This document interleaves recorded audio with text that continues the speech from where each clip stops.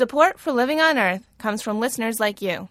Please make a donation online at loe.org or call me at 617-629-3638. And thanks. From Public Radio International, this is Living on Earth. I'm Bruce Gellerman. The House holds a heated hearing over the science of global warming. One Republican says you don't need to be a weatherman to know which way the political winds are blowing. If the vast preponderance of science and scientists agree with you in your position, why have you not closed the deal with the public? Why, when I go home to my district and have my town halls, why is the public not clamoring for me to control carbon in the atmosphere and drive up energy prices? The politics of climate science. Also, a call to change the way the government reviews everyday chemicals. There are hundreds of studies looking at the effects of bisphenol A, most of them using experimental animals. And when the regulatory panels sit down and look at them, quite frankly, they don't know what to do with a lot of the research. And we get down and dirty with Lichen. Those stories and more this week on Living on Earth. Stick around. Support for Living on Earth comes from the National Science Foundation and Stonyfield Farm. From the Jennifer and Ted Stanley studios in Somerville, Massachusetts, this is Living on Earth. I'm Bruce Gellerman.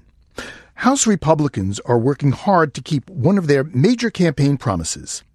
They're making progress on rallying support in Congress for legislation that would strip the Environmental Protection Agency of its ability to regulate greenhouse gases. Michigan Republican Fred Upton is author of the bill. EPA's regs are a backdoor attempt by unelected bureaucrats to implement the highly unpopular cap-and-trade legislation that was rejected just last year. Upton says getting the bill passed is one of his top priorities. He calls it the Energy Tax Prevention Act. But as Living on Earth's Mitra Taj reports, most Democrats just call it an attack on science. Congress has held dozens of hearings on the science of climate change, but Representative Henry Waxman, the ranking member of the House Energy and Commerce Committee, wanted one more.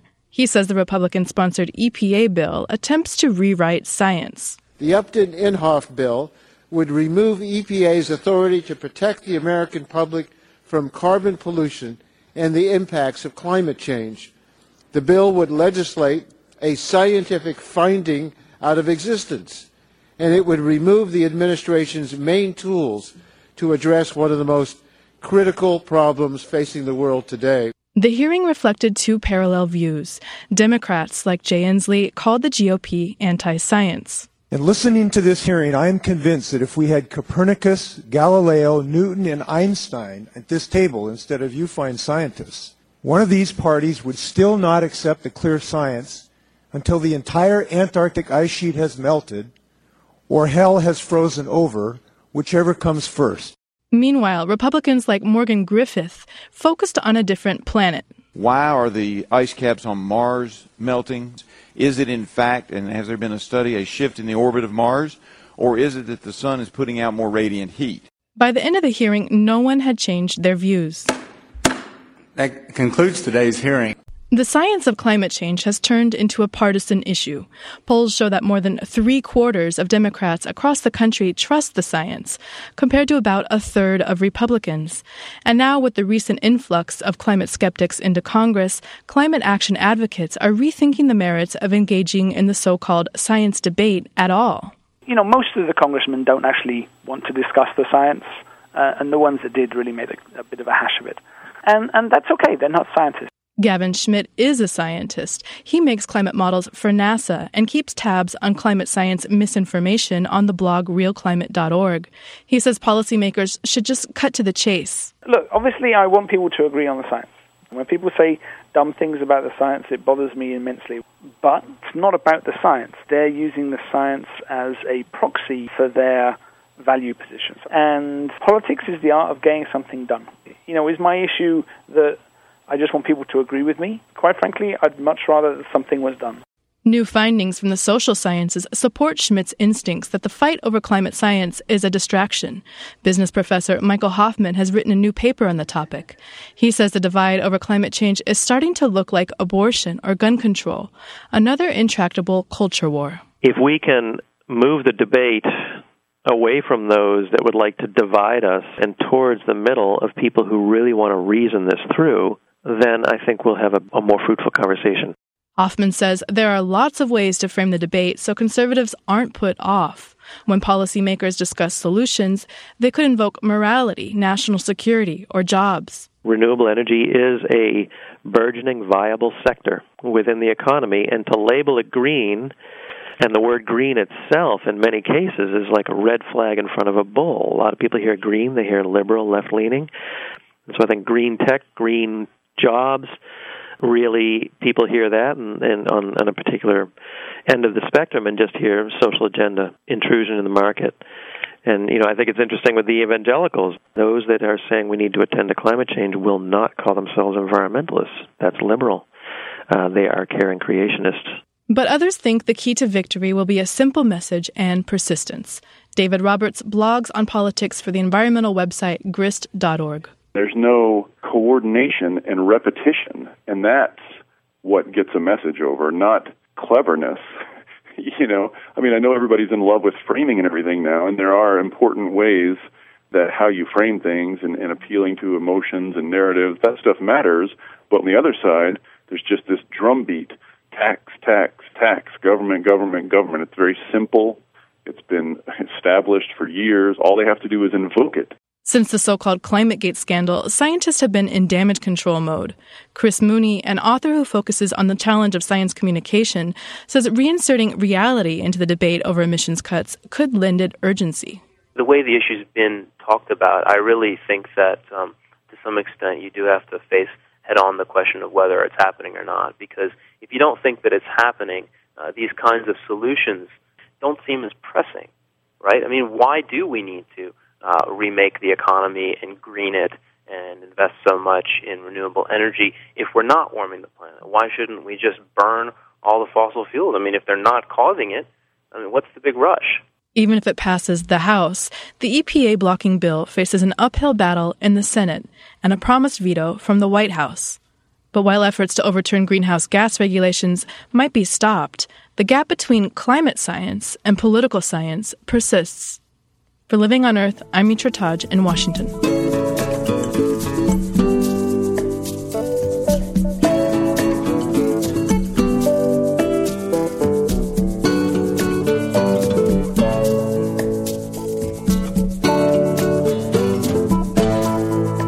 China's latest blueprint for the future has a distinctively green tinge. The People's Republic, already the world's second largest economy, is also the largest emitter of greenhouse gases.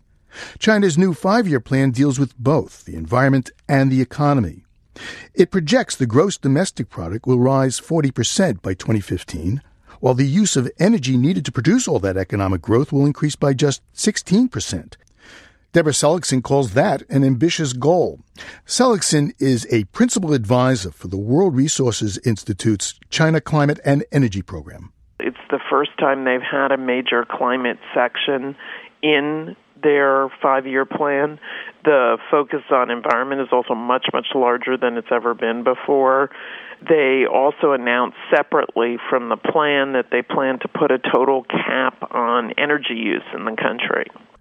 An energy cap? Yes. It would limit total amount of energy use. They're going to make more stuff with less energy per unit growth. So they're going to reduce the rate of increase, and it will require them to really increase the amount of energy efficiency they do and also the amount of non-fossil fuel, hydro, wind, solar, nuclear. Coal accounts for what, 80% of China's emissions or more. How are they going to continue making more stuff and use coal and still reduce their carbon footprint? Well, I think the percentage of coal in the mix is going to go down. They also are doing a lot to just improve the efficiency of coal, and they're trying to use some natural gas instead of coal as well. All of those reduce the amount of CO2 per unit of output. Well, they do have a lot of people. They have 1.3 billion people, and they all want cars. They have huge traffic jams that go on for days. How are they going to deal with that? They may all want cars, but they're not all going to buy cars. I think it's important to keep the vehicle numbers in perspective. In the United States, everybody in the whole country basically relies on cars. In China, it's a few big cities that operate like the U.S. The rest of the country is still much, much poorer. Mm-hmm. But part of this plan is an incredibly ambitious transportation plan. They're talking about increasing their high-speed rail network, so the intercity transportation, several-fold, actually. And they're also talking about a massive increase in urban subway lines. So they're trying to give people good alternatives to using their own car. And actually, the global evidence is that what controls vehicle use is simply not building the roads, building the other forms of transportation. Whether people buy the cars or not is not as important as whether they have a place to use them. Well, in terms of infrastructure, this past year, China just surpassed the United States as the nation with the most installed wind power. But as I understand it, the 30% of that wind power isn't plugged into the grid. It gets plugged into the grid. They just run about a 4-month lag. Ah. And their wind power goals for the next 5 years are much more ambitious. They're talking about 70 gigawatts in the next 5 years, which is more than double what they currently have. And so not only do they have the most wind power installed in the world, they're growing at the fastest rate, and they're just leaving everybody else way behind. I heard they also want to go green with trees. They have a huge reforestry program. They've had a huge reforestry program for the entire 60-year history of the People's Republic of China. They started in 1949 with 8.6% tree cover, and today it's around 20%. And the goal in the next plan is to get up to 21 point something. They're also setting a forest stock volume goal to make sure that these forests are dense and healthy. You know, Deborah, China is, of course, a planned economy. It's top-down, and the government can dictate what it wants to do. But are the people embracing an environmental ethic? Is environmentalism becoming part of the culture? China is a very complicated place. I would not call it purely top-down. I think everyone who comes here feels the bottom-up ferment, especially in terms of economic activity. But in terms of the environmental thing, what's been so interesting is that the environmental ministry has actually used public opinion very, very effectively to support its role. Realizing the public really cares about the environment, that people worry about what's my air like, what's my water like. They've used that quite assiduously. They are much more open with the public. They meet with the press. The Minister of Environment put a long, very frank letter on his webpage about what China's critical environmental issues are and what needs to be done. So this time around, they're going much more ambitious. Well, Deborah Seligson, thank you very much. Really appreciate it. You're welcome. Deborah Seligson is a principal advisor to the World Resources Institute China Climate and Energy Program. We spoke to her in Beijing.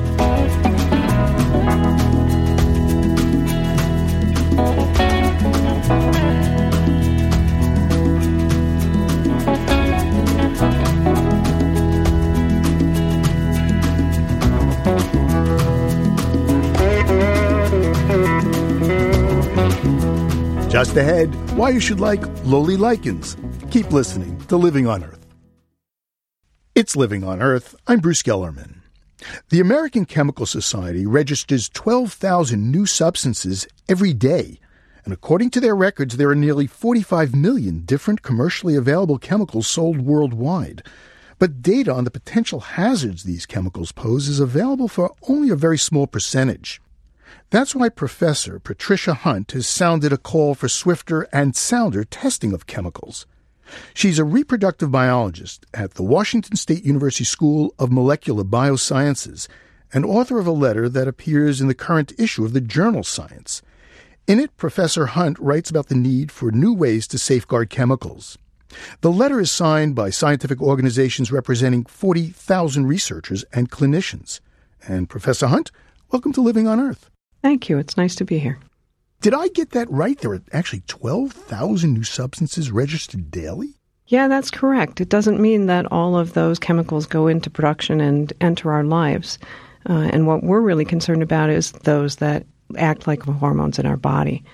And, of course, the ones that are also of most concern are the high-volume chemicals, the ones that are produced and are in our lives on a daily basis.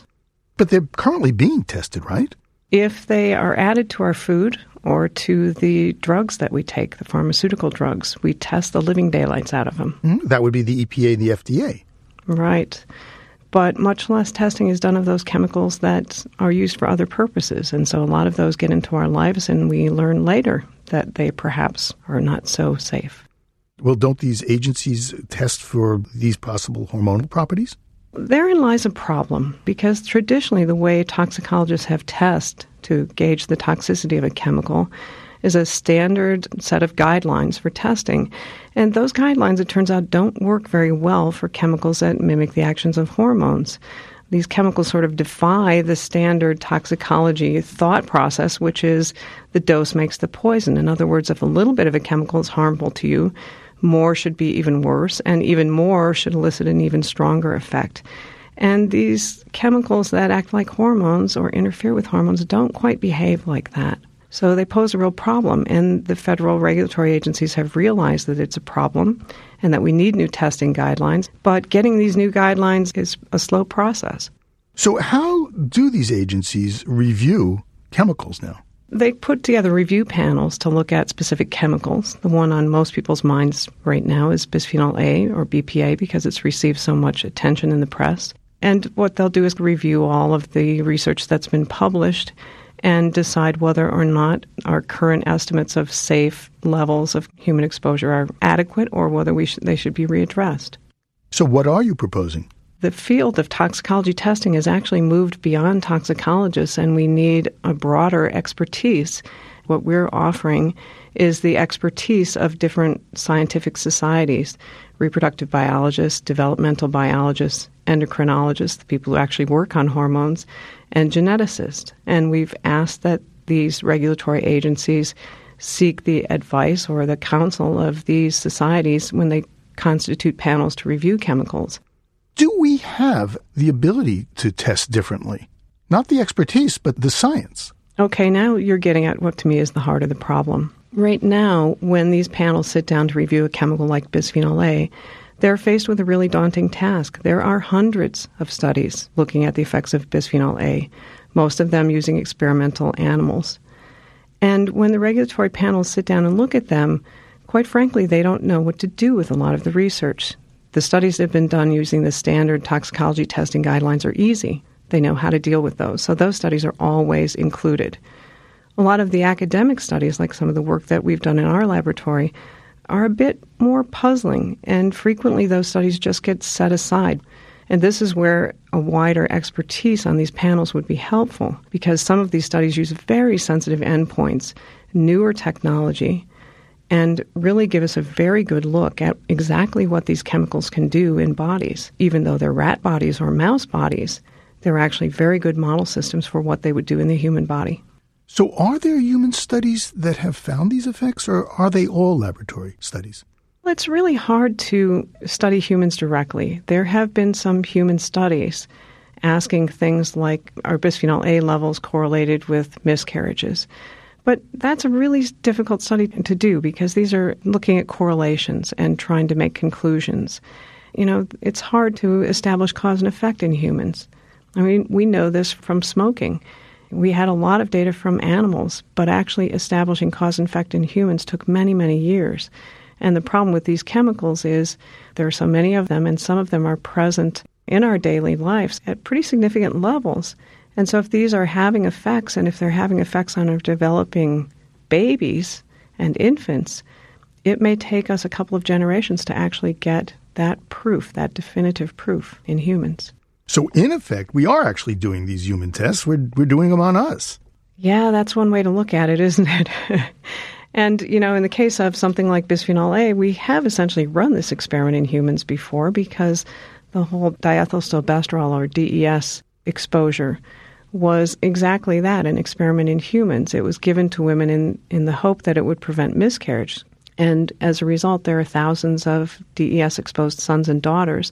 And we can, in fact, see some of these changes. There's some fertility effects, some increased cancer rates, some behavioral changes in these humans that were exposed to DES.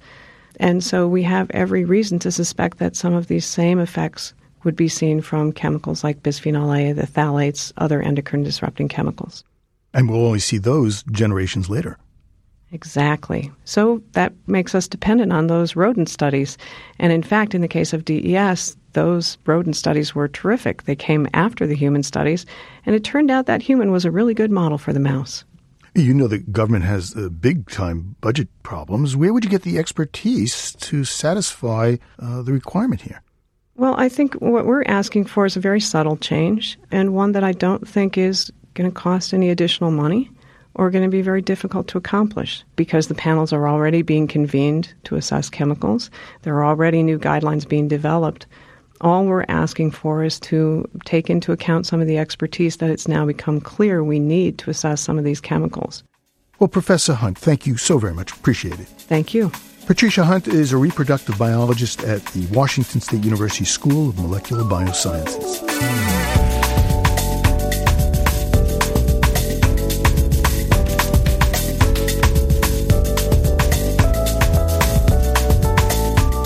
Teams of scientific sleuths have just finished scanning the globe for lost frogs. The researchers weren't searching for your ordinary garden variety frog, but 100 species of amphibians that haven't been seen in at least a decade. Some haven't been sighted in more than a century, like the sharp-snouted day frog, which has been missing for 13 years. Well, the results of the Global Frog Survey are now in, and there are many surprises and some major disappointments. Robin Moore, an amphibian expert at Conservation International, led the search. And Robin, we spoke last fall when you just started looking for the frogs. Welcome back. Thank you for having me. You hope to find 100 lost species of frogs, and you didn't even come close. Yeah, we found a total of 4 in the end, so it was a disappointing number for sure. Well, number 1 on your top 10 list of lost frogs to find was something called the golden toad in Costa Rica. Did you find it? We did not find the golden toad. That was one I was disappointed about. I was hoping that some species may come out the woodwork, some species that we thought had gone may turn up to be there. But the golden toad was one that just remained elusive and did not turn up. What do you think happened to it? It would seem that this deadly fungus that's been wiping throughout the world may have been responsible. And it may be a combination of the fungus with climate change. And I think it's likely that, as in the case of a lot of amphibians, it's just a lot of factors are conspiring to make a sort of deadly cocktail of threats to amphibians. You had high hopes for the Mesopotamia beaked toad. What happened to the Mesopotamia beaked toad? I love the way that sounds. Yeah, the Mesopotamia beaked toad, ironically, it lives in Colombia. It hadn't been seen in almost 100 years. I was hopeful that we might come across this, and unfortunately we didn't find this species. But our lack of finding our lost species in Colombia was made up for by some potentially new species that we came across. So it was kind of a bittersweet expedition. I guess you found a frog, a species of frog that has no name. It was never found before. Well, there's a toad with red eyes that really is an unusual species. It has no name. It's never been found. So it's really, right now, a mystery as to what this is. We've been doing a little brainstorming on what to call it, and we're not sure, actually, what we will name it. We want to call it something that's descriptive and sort of appropriate to where we found it and what it looks like, because it's very unusual with these red eyes. You found it in the rainforest, right? Yeah. How about the Columbia red-eye rainforester? Yeah. Yeah, it could be. You really struck it rich in India. There was one frog that was found in a trash can? Yeah, we came across one of the lost frogs, hadn't been seen for 30 years, in a rubbish bin, in a trash can. So how did you know to look in a trash can for a frog? I wasn't actually looking for a frog when I lifted the lid on the trash can. I was disposing of a banana skin, so it really was unexpected. It started bouncing around the inside of the rubbish bin, so I just pulled it out and Dr. Bijou, who we were with from the University of Delhi, was able to instantly recognize it as one of the lost frogs. You also went to Haiti, and I think the real challenge there is not just finding the frogs, but finding the forest. One of the things we wanted to highlight with our expedition there is that there is still some forest left. There's some small patch of beautiful cloud forest perched on top of this rugged mountains, very remote, isolated area. So we went to show the world that there is still incredible biodiversity and species that live nowhere else.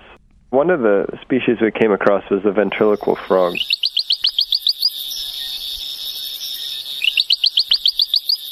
We were able to hear its call. It has a very distinctive call. Kind of weird.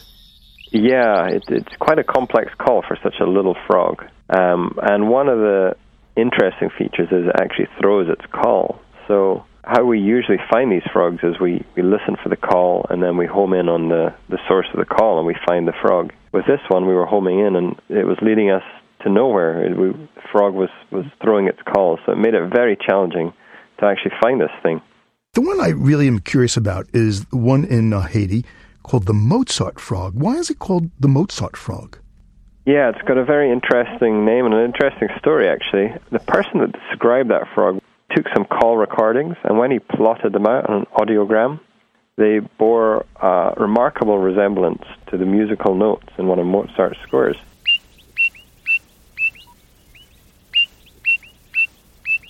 So he called it the Mozart's frog after this.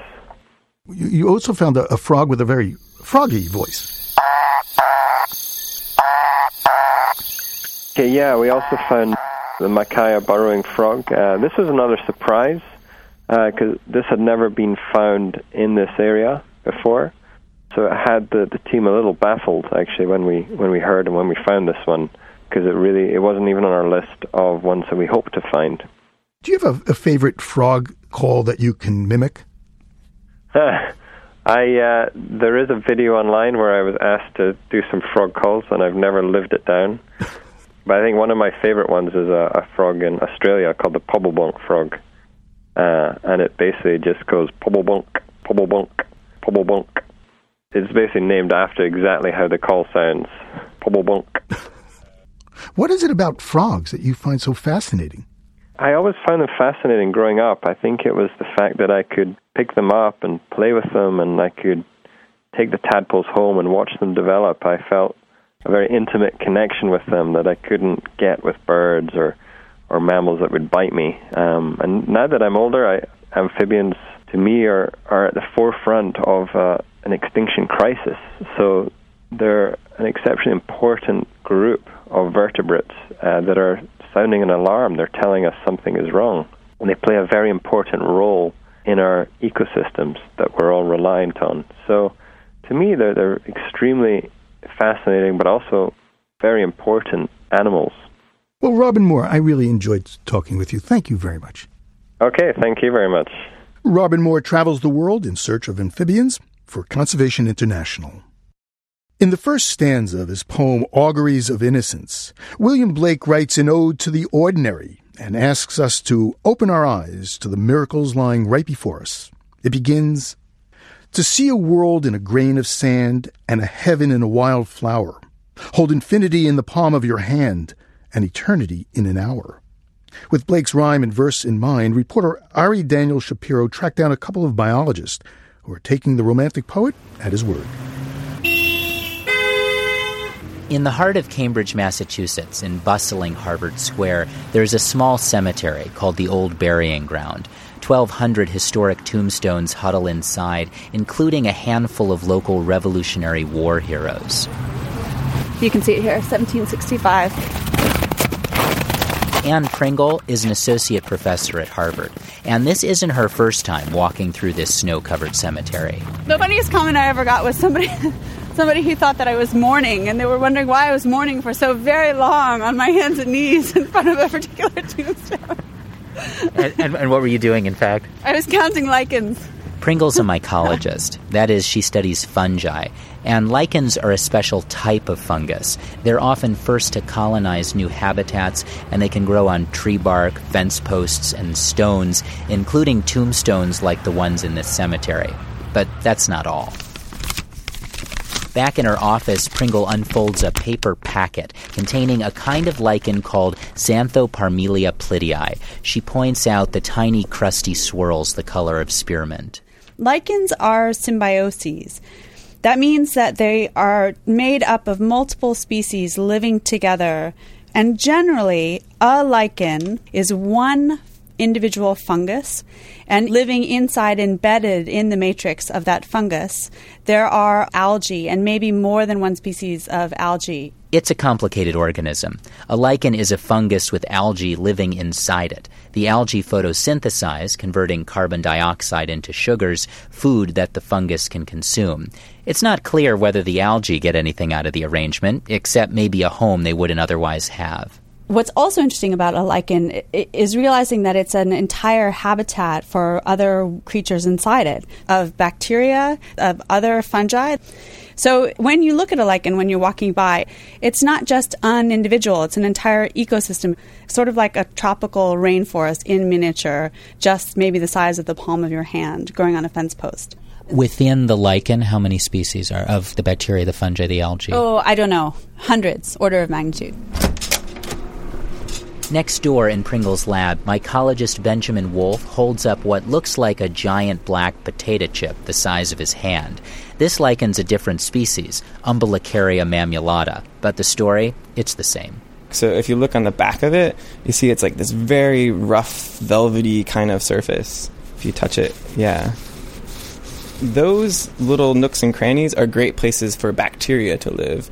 And I've done a little bit of work using these high-powered microscopes to zoom in on the back of these, and you see this huge microbial landscape, little bacterial gardens nestled in this forest of these underbellies of the lichens. So it's sort of this idea of a world within a world. Unlike other types of fungi that live pretty much concealed inside trees or in the dirt, lichens, these worlds within worlds, are exposed entirely to the elements.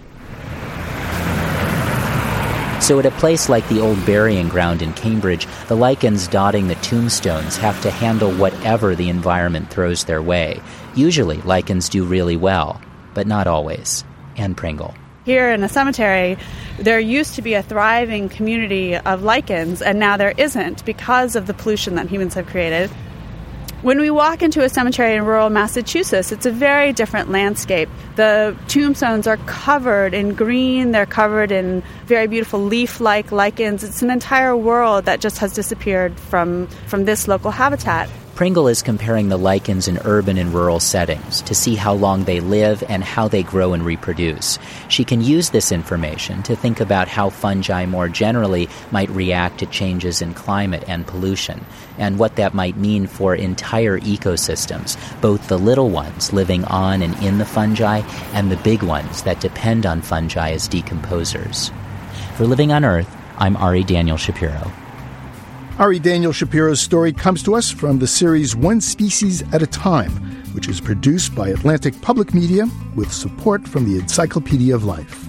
For more information, go to our website, loe.org, and there you'll find some photos of lichens and a link where you can post some of your own pictures.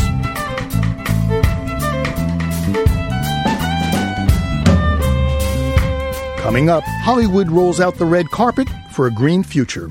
Stay tuned to Living on Earth. Support for the Environmental Health Desk at Living on Earth comes from the Cedar Tree Foundation. Support also comes from the Richard and Rhoda Goldman Fund for coverage of population and the environment, and from Gilman Ordway for coverage of conservation and environmental change. This is Living on Earth on PRI, Public Radio International. It's Living on Earth. I'm Bruce Gellerman. Little green men, they're not, but according to a top NASA scientist, the marks on some rare meteorites are fossil evidence of extraterrestrial life. But the U.S. Space Agency quickly distanced itself from the announcement, and the claim was disputed by some scientists. Well, when things turn E.T., we don't phone home. We call astrophysicist Neil deGrasse Tyson, director of the Hayden Planetarium at the American Museum of Natural History. Hi, Dr. T. Well, thanks for having me back on. So this wasn't just any NASA scientist. This was a senior astrobiologist, Richard Hoover, who claims that he found fossil evidence in a meteorite that was found in, I guess, 1800 and something in France. Okay, so here's the problem. The problem is not that he didn't find these little creature-looking things that he said he found. That's not the issue here. The issue is whether these creatures have an origin that is extraterrestrial, or whether it is in fact contamination from Earth organisms after the asteroid had landed. To a biologist, to mainstream biologists, has not convinced anyone that his creatures are of extraterrestrial origins. Microbial life is not out of the question. In fact, it's considered more likely than any other kind. So that's not the issue.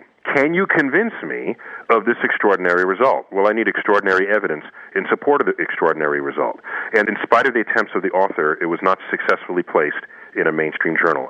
So this one was published in the Journal of Cosmology. I guess it's an online journal. It's an online journal. Nothing in principle wrong with an online journal, except that this paper was originally submitted to more reputable journals, print journals, and was not accepted at the peer review level. Not all journals are created equal.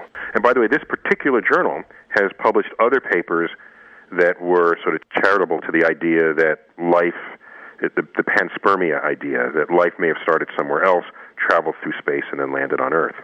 So, Dr. Tyson, would you be surprised if there was fossil evidence of extraterrestrial life, or if there wasn't evidence of extraterrestrial life?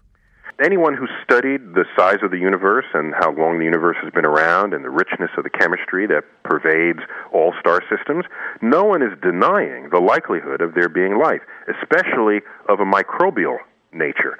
You may remember in the 1990s, there was a report of possible life found on a Mars meteorite. Yeah, President Clinton got on the White House lawn and he said, this may be life from outer space. You remember that, and that was it may have been the first time the president got involved in a NASA press release. That research paper survived peer review at the time and was published in the American journal Science.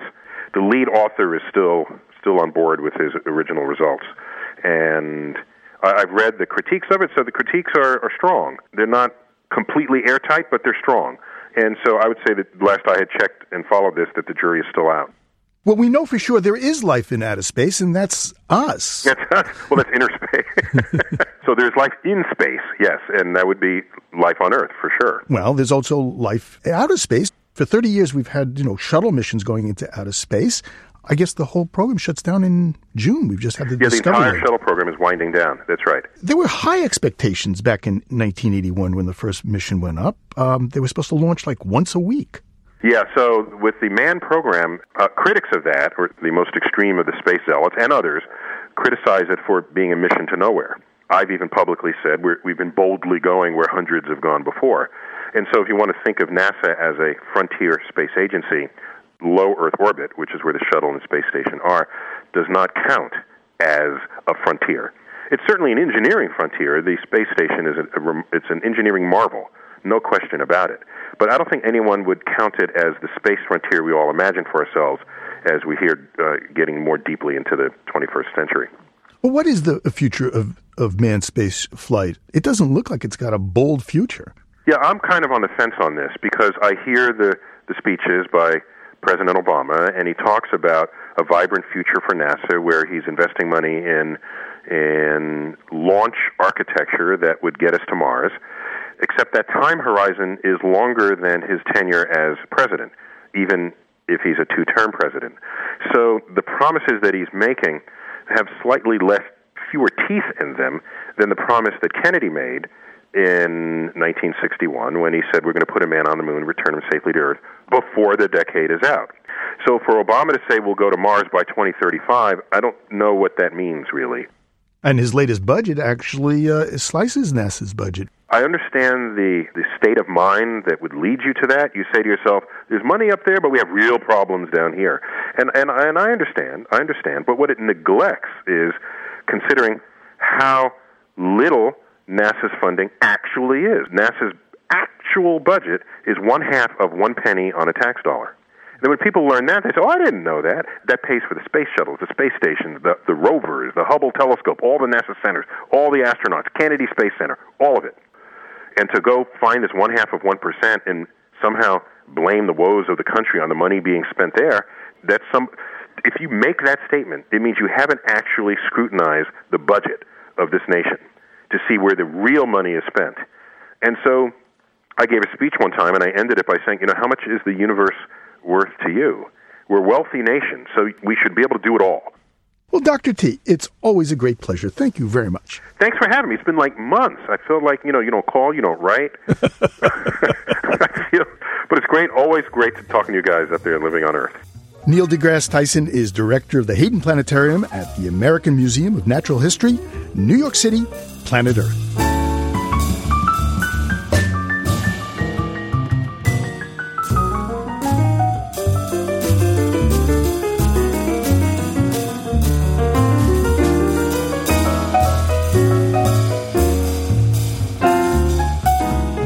Lights, camera, action, climate change?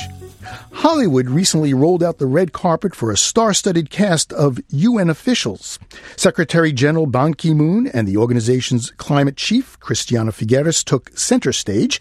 They urged film and TV industry bigwigs to pitch in and put their talents to use to raise awareness about global warming. Among the 400 Hollywood celebs in the audience was Marshall Herskovitz, the producer of the TV series 30-something and My So-Called Life. He also produced a dozen films, including Blood Diamond and I Am Sam. Now Marshall Herskovitz has two new projects underway dealing with climate change, in which he says he's going to put many of the Hollywood tricks of the trade to use. 10 years ago, I found myself thinking, I'm in a business where we make a movie. No one's heard of it. We then have a marketing department that spends $30 or $40 million, and 3 weeks later, 80% of America knows about the film, and some large percentage of those people want to go see it. That's a very well-established craft. Why are we not applying that to climate change? But as we've seen, it's pretty damn hard to move America on this, and there's still a need for a campaign, and so I'm still working on it. So what's your campaign? Well, I'm not at liberty to give too many details yet because it's not something we've publicly announced, even though I'm sitting here talking about it. But we're talking about what may be the largest campaign ever mounted. And it's not just about climate change. It's about the idea of an energy revolution. I will say this. It's based on the notion that we are in a very rare moment in history where the solving of one problem would actually solve 4 or 5 or 6 other intractable societal problems we have in the United States: unemployment, the deficit, our trade deficit, health, national security. And you don't even have to believe in the existence of climate change to understand that an energy revolution may be the very thing we need as an economy just to move forward into this century. So what is Hollywood's role in this regard then? Well, remember, climate change is maybe the first threat in the history of the world where a species has the intelligence to see something coming 50 or 100 or 150 years before the worst part of the threat and has a chance to do something about it. But nevertheless, it's tough to get people to take it seriously. And it's been tough in Hollywood. A lot of us have been trying to figure out how you tell stories about climate change without being preachy, without sort of hitting people over the head, and I think it's been difficult. There have been attempts. Al Gore's Inconvenient Truth, which was a surprise hit. I mean, it was like a PowerPoint presentation, but there was the big blockbuster. I thought it was a stinker, actually, the Day After Tomorrow. And with deference to my friend Mark Gordon, who's the producer, I think that film did more harm than good to the cause, actually, because it was very hard for people to take seriously that such a scenario could happen. But WALL-E, the cartoon, was spectacular. Yes. Yeah. Well, I think WALL-E is one of the greatest films ever made. I think WALL-E is truly brilliant. And also Avatar. I think both of them had amazing messages that are the kinds of messages that influence people long after the movie comes out. Really heartfelt films that touched people and will be remembered. Well, isn't that the idea, that you don't hit people over the head with the message, but you weave the message into the motion picture? Well, yes, it's the idea, except for the fact that we are either in a planetary emergency or we're not. And it's fine to say don't hit people over the head, but in fact, we need to hit people over the head. We need people to act right now, and we need people to act in a huge manner. It's very hard to get across to people the scale at which we have to act. People think that if they change their light bulbs or they buy a car that gets 32 miles per gallon, that they're contributing to the solution of the problem. But that's not going to stop climate change. We need a revolution. We need the kind of thing that took place in World War II. Let me just talk for a minute about World War II, because I think it's a model for how we can visualize what we do have to do. Many folks who have been born in the last 20 or 30 years don't know that every automobile plant in the United States was shut down in early 1942 and retooled to make tanks and armored vehicles, and that no cars were produced in the United States from 1942 to 1946. That's almost unthinkable today. But think of the power that those people had to determine their own destiny. What I'm talking about now is that we have to recreate what was at that moment a sort of unstoppable, self-accelerating, self-propelling force of innovation. That's what we need. That's the only thing that's going to give us a chance to make a dent in climate change. But it's that size and scope that we need and that we need to communicate. So is there an intended demographic that you're shooting for in this project? If you're talking about a film, remember, I'm working on two different things. I'm working on a campaign and a film. Those are two separate, and they would remain separate. So I think if you're talking about a big blockbuster film with a big budget that has a lot of action in it, it's going to appeal to a lot of people. In terms of the campaign I'm talking about, there is a demographic that we're looking toward in that. And I think it's what you would call the 40% in the middle. I think if you look at American society, that 40 or 45% in the middle are swayable. A lot of those people, if you look at polls, actually believe climate change is real. They just have no idea what we're going to do about it. They feel befuddled by it because no one's ever told them how we're going to solve the problem. So I think the campaign I'm talking about is targeting that middle and saying, you know what, there is a solution, there's a great solution, and it's going to make America great. So you say it's hard to get across the scale, the dimensions of this problem. So how are you going to do that?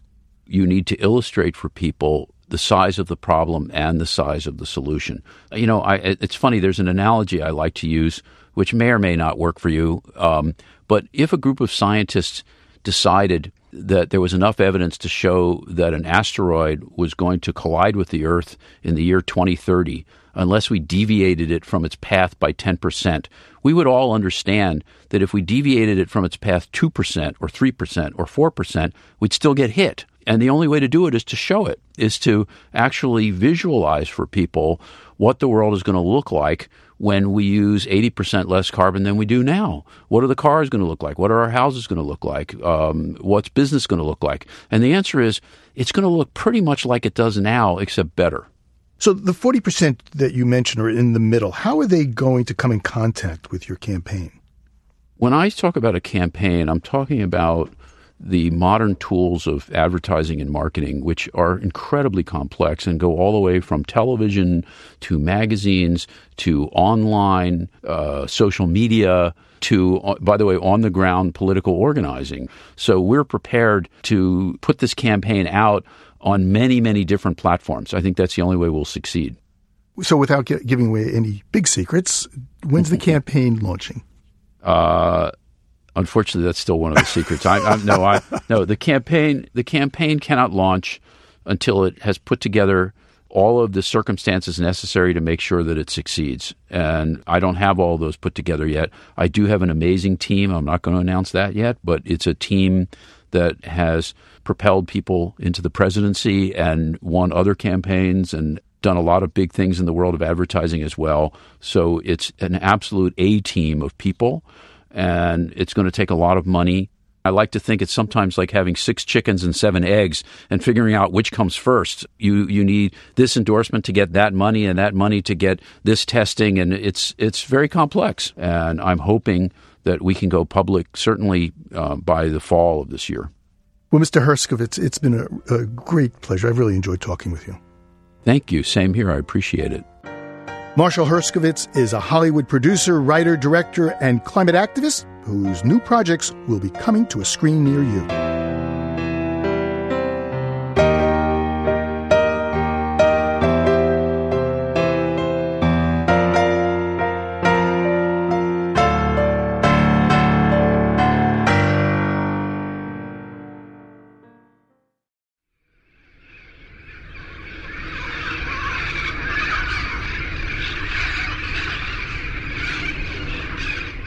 Yakety yak, don't talk back. We leave you this week in beautiful but noisy downtown Pasadena. These These yellow-headed and red-crowned parrots are causing quite a racket in California's Crown of the Valley. The parrots are endangered in Mexico, but this flock likely descended from escaped pets that flew the coop. Jeff Rice took out his microphone and captured their yakking for the University of Utah Marriott Library, westernsoundscape.org.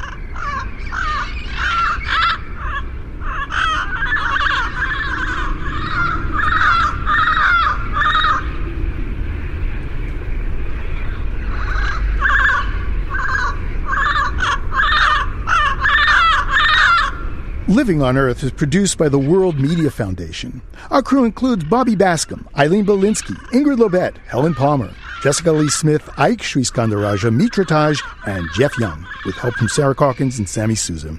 Our interns are Sean Falk and Wynn Tucker. Jeff Turton is our technical director. Allison Lirish-Dean composed our themes. You can find us anytime at LOE.org. And while you're online, check out our sister program, Planet Harmony. Planet Harmony welcomes all and pays special attention to stories affecting communities of color. Log on and join the discussion at myplanetharmony.com. And don't forget to check out the LOE Facebook page. It's PRI's Living on Earth. Steve Curwood is our executive producer. I'm Bruce Gellerman. Thanks for listening. Funding for Living on Earth comes from the National Science Foundation, supporting coverage of emerging science. And Stonyfield Farm, organic yogurt and smoothies. Stonyfield pays its farmers not to use artificial growth hormones on their cows. Details at stonyfield.com. Support also comes from you, our listeners. The Ford Foundation, the Town Creek Foundation, the Oak Foundation, supporting coverage of climate change and marine issues. The Bill and Melinda Gates Foundation, dedicated to the idea that all people deserve a chance to live a healthy, productive life. Information at gatesfoundation.org. And Pax World Mutual Funds, integrating environmental, social, and governance factors into investment analysis and decision-making. On the web at paxworld.com. Pax World, for tomorrow. PRI, Public Radio International.